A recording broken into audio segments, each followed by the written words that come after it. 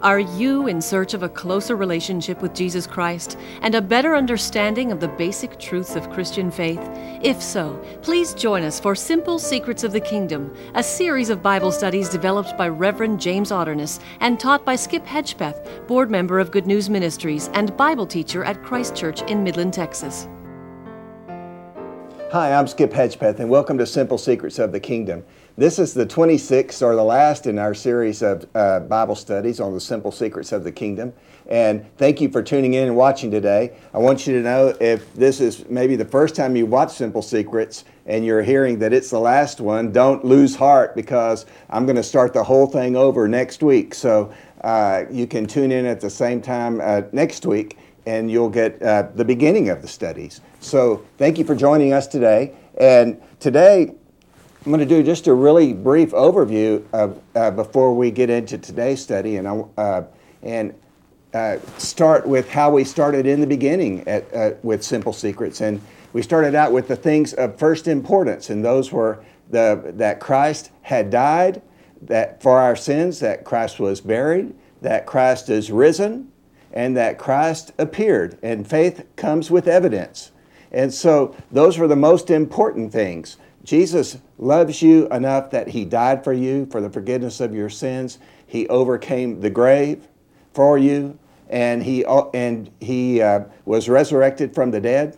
So that's the basic elements of the good news. And then from there we moved into Genesis chapter 1 and started the whole body of the study. And in Genesis chapter 1, the main thing we learned there, which really set it up for the whole rest of these studies, is that God creates through an event followed by a process. Event and then process. And so the event of creation began with a loud bang.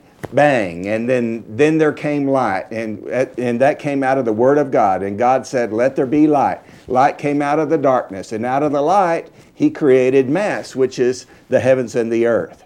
And so we compared what God did to what science revealed, and saw that science and the Scripture, as told by Moses for you and me in the book of Genesis, were really not far apart. Actually, they tell the same story. The only exceptions in there is that science talks about evolution, which is the process moved for where one of the species of creation evolved into the next. The Scripture doesn't show that. It talks about each being created after its own kind, and that link between the species and evolution is still by science called the missing link. It's never been proved. And so from there, after the event, God said, let there be light, and then mass and creation came out of that light.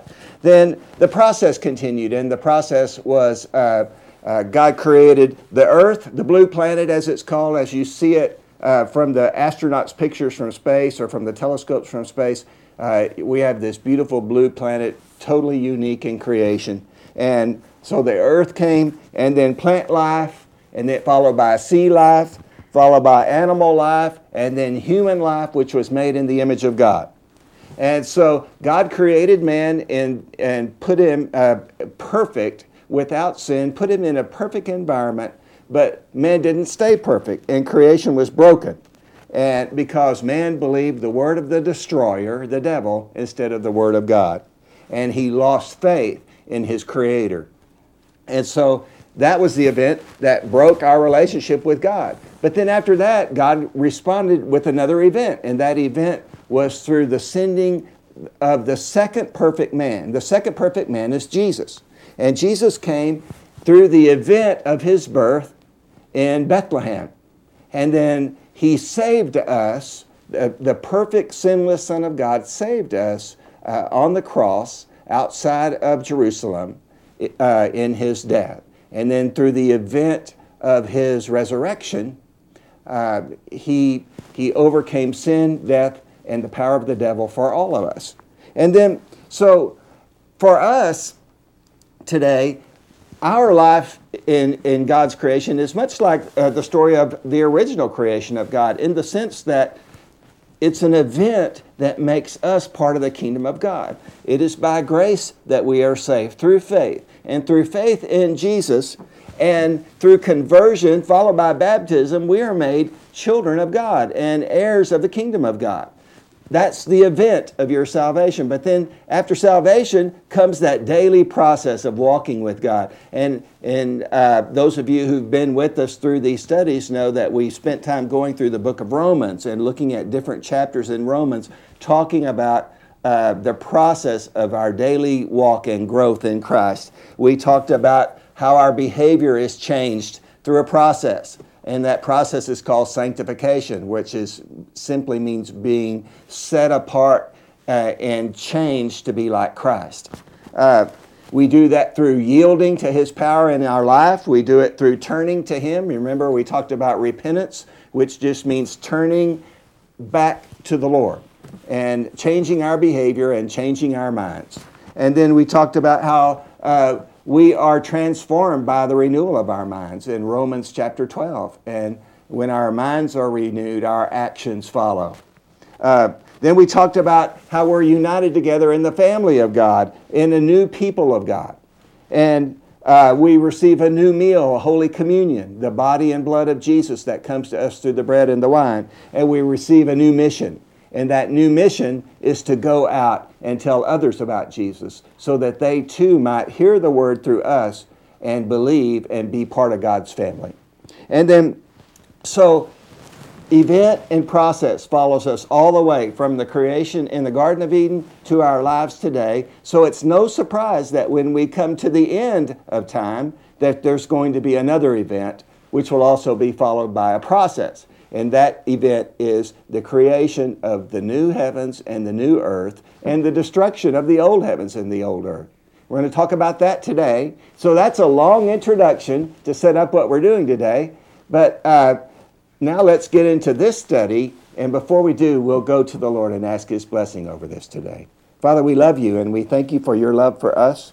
We thank You for the way that You are so consistent throughout the Scripture and how that gives us hope and stability in this life and hope for the future, knowing that what You say is what You'll do. So bless us as we study Your Word today. Enlighten our hearts and our minds about what to expect in the new heavens and the new earth. In Jesus' name, amen.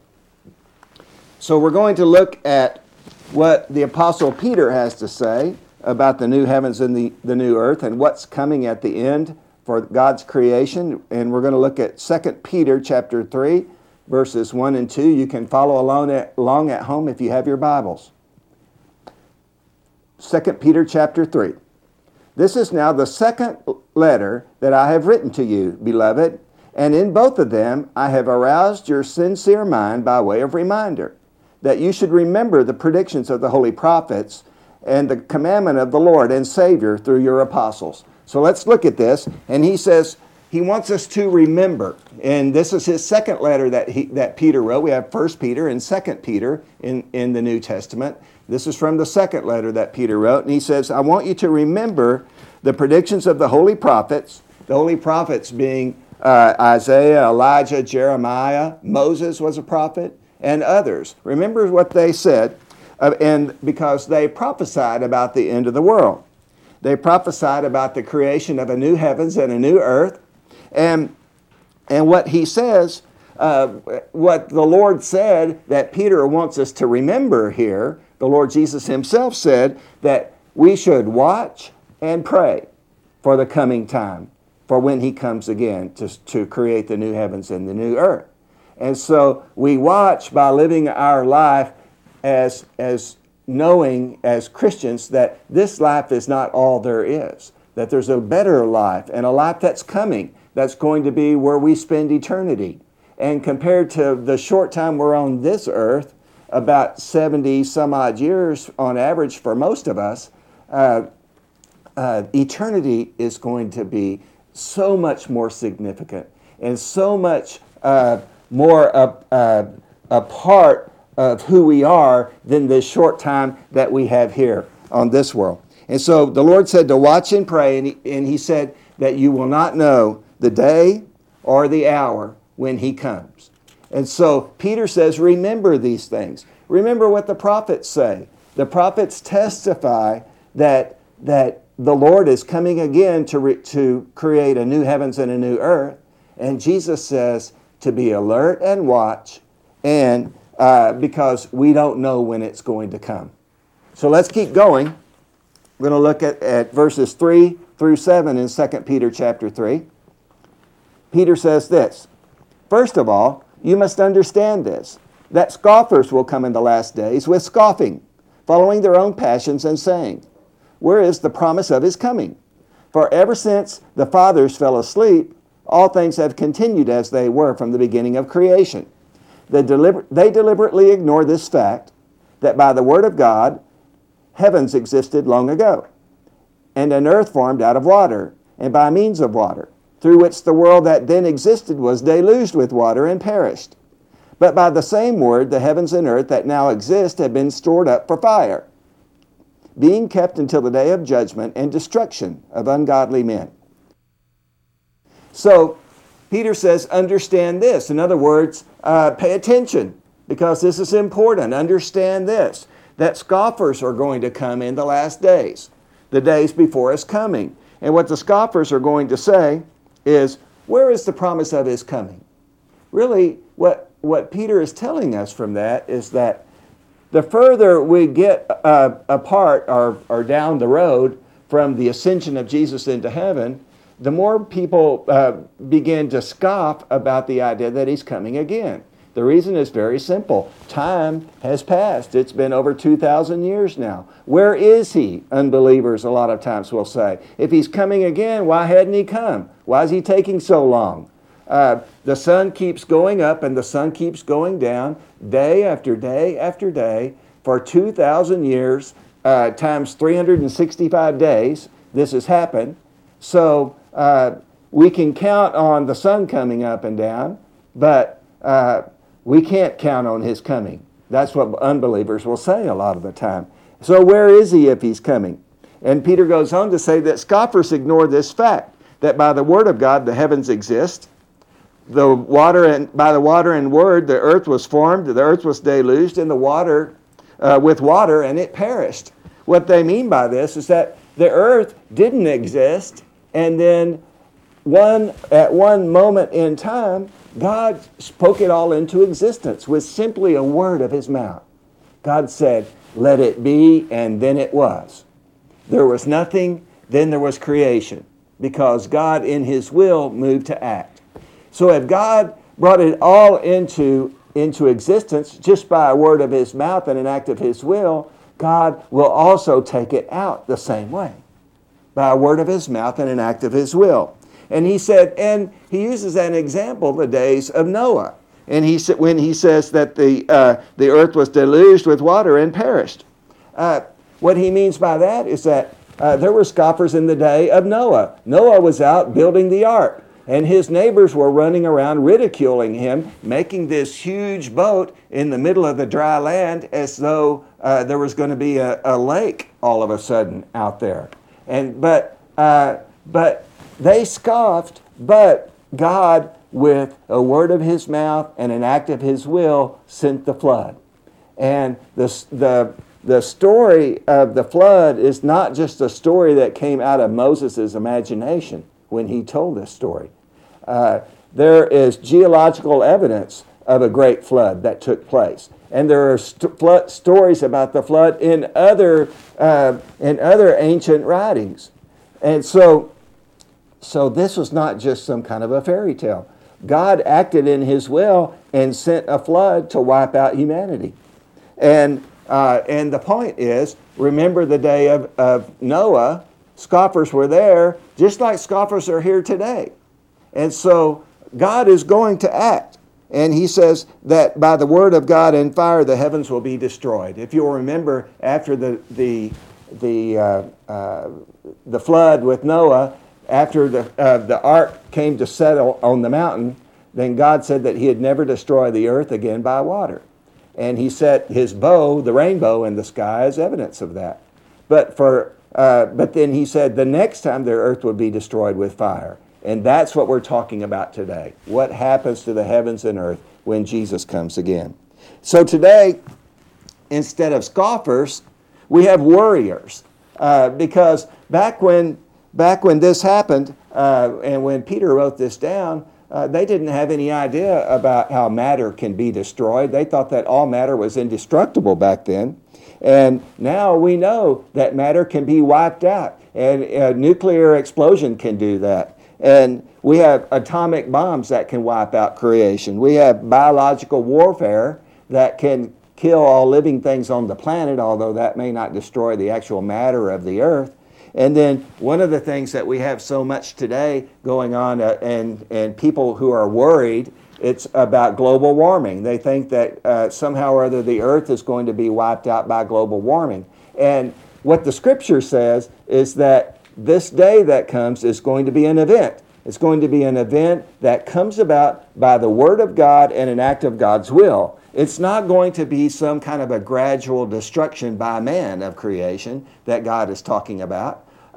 There may be global warming, but that's not what this scripture is talking about. This scripture is talking about a day in the future when God will act and destroy this earth and these heavens that we see today and create a new one. So let's get a little bit more from 2 Peter chapter 3, verses 8 through 10, and we'll see what Peter has to say next. But do not ignore this one fact, beloved, that with the Lord, one day is as 1,000 years, and 1,000 years as one day. The Lord is not slow about his promise, as some count slowness, but is forbearing towards you, not wishing that any should perish, but that all should reach repentance.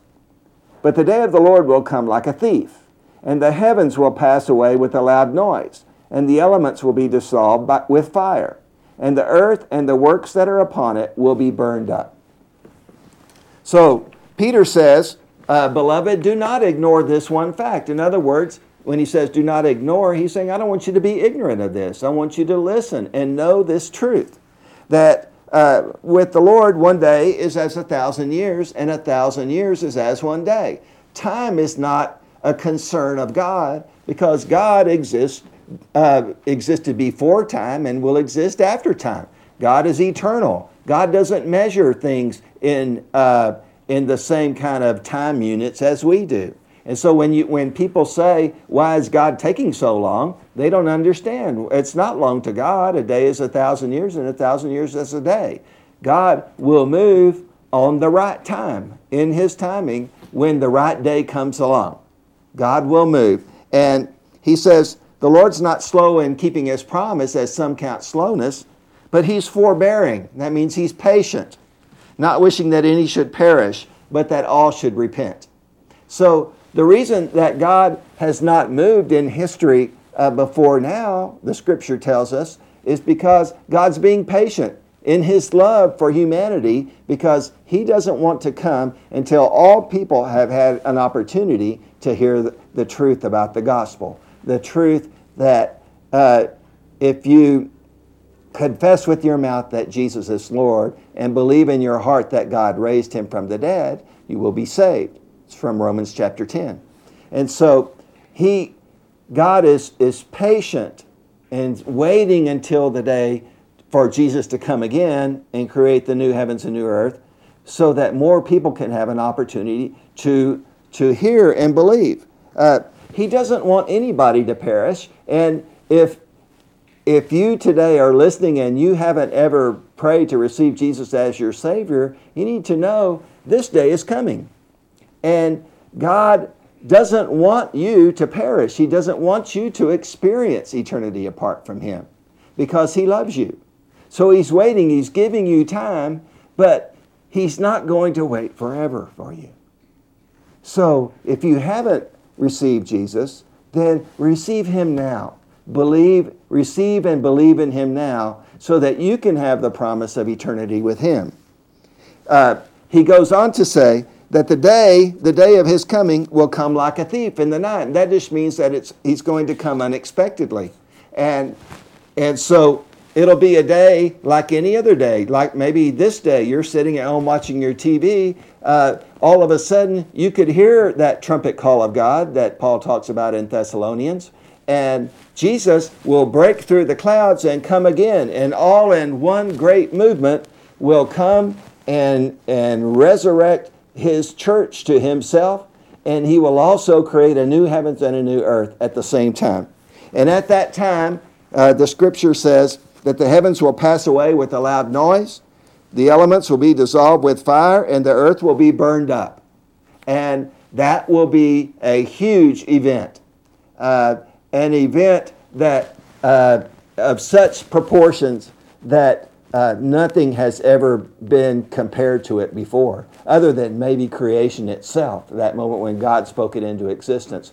The earth will be taken out of existence the same way that God spoke it into existence. And before these days, people never really understood that the earth could actually be destroyed. But now, since the nuclear age, people are paying more attention to that. And so maybe we don't have as many scoffers as we used to have, as we just have worriers, like I talked about before. So let's look at verses 11 through 13. Since all these things are thus to be dissolved, what sort of persons ought you to be in lives of holiness and godliness, waiting for and hastening the coming day of God, because of which the heavens will be kindled and dissolved, and the elements will melt with fire? But according to his promise, we wait for new heavens and a new earth in which righteousness dwells. And so the question is really simple. Since all of these things are to be wiped out, since heaven and earth is going to be wiped out or vaporized one day, notice he uses that language again and again because he wants us to understand this earth is not all there is. But since it's going to be wiped out, what should we do while we wait for that day? Is Peter's question. What should we do while we wait for the coming day of God and hasten its coming? Hasten the coming day of the Lord. So we wait, but not just like waiting, sitting back in our chair with our feet up on the desk. Not that kind of waiting. The kind of waiting that he wants us to do is to wait in eager anticipation, to be expectant, to have one eye on this earth and the things of this earth, but then another eye on the heavens, knowing that he's coming again one day.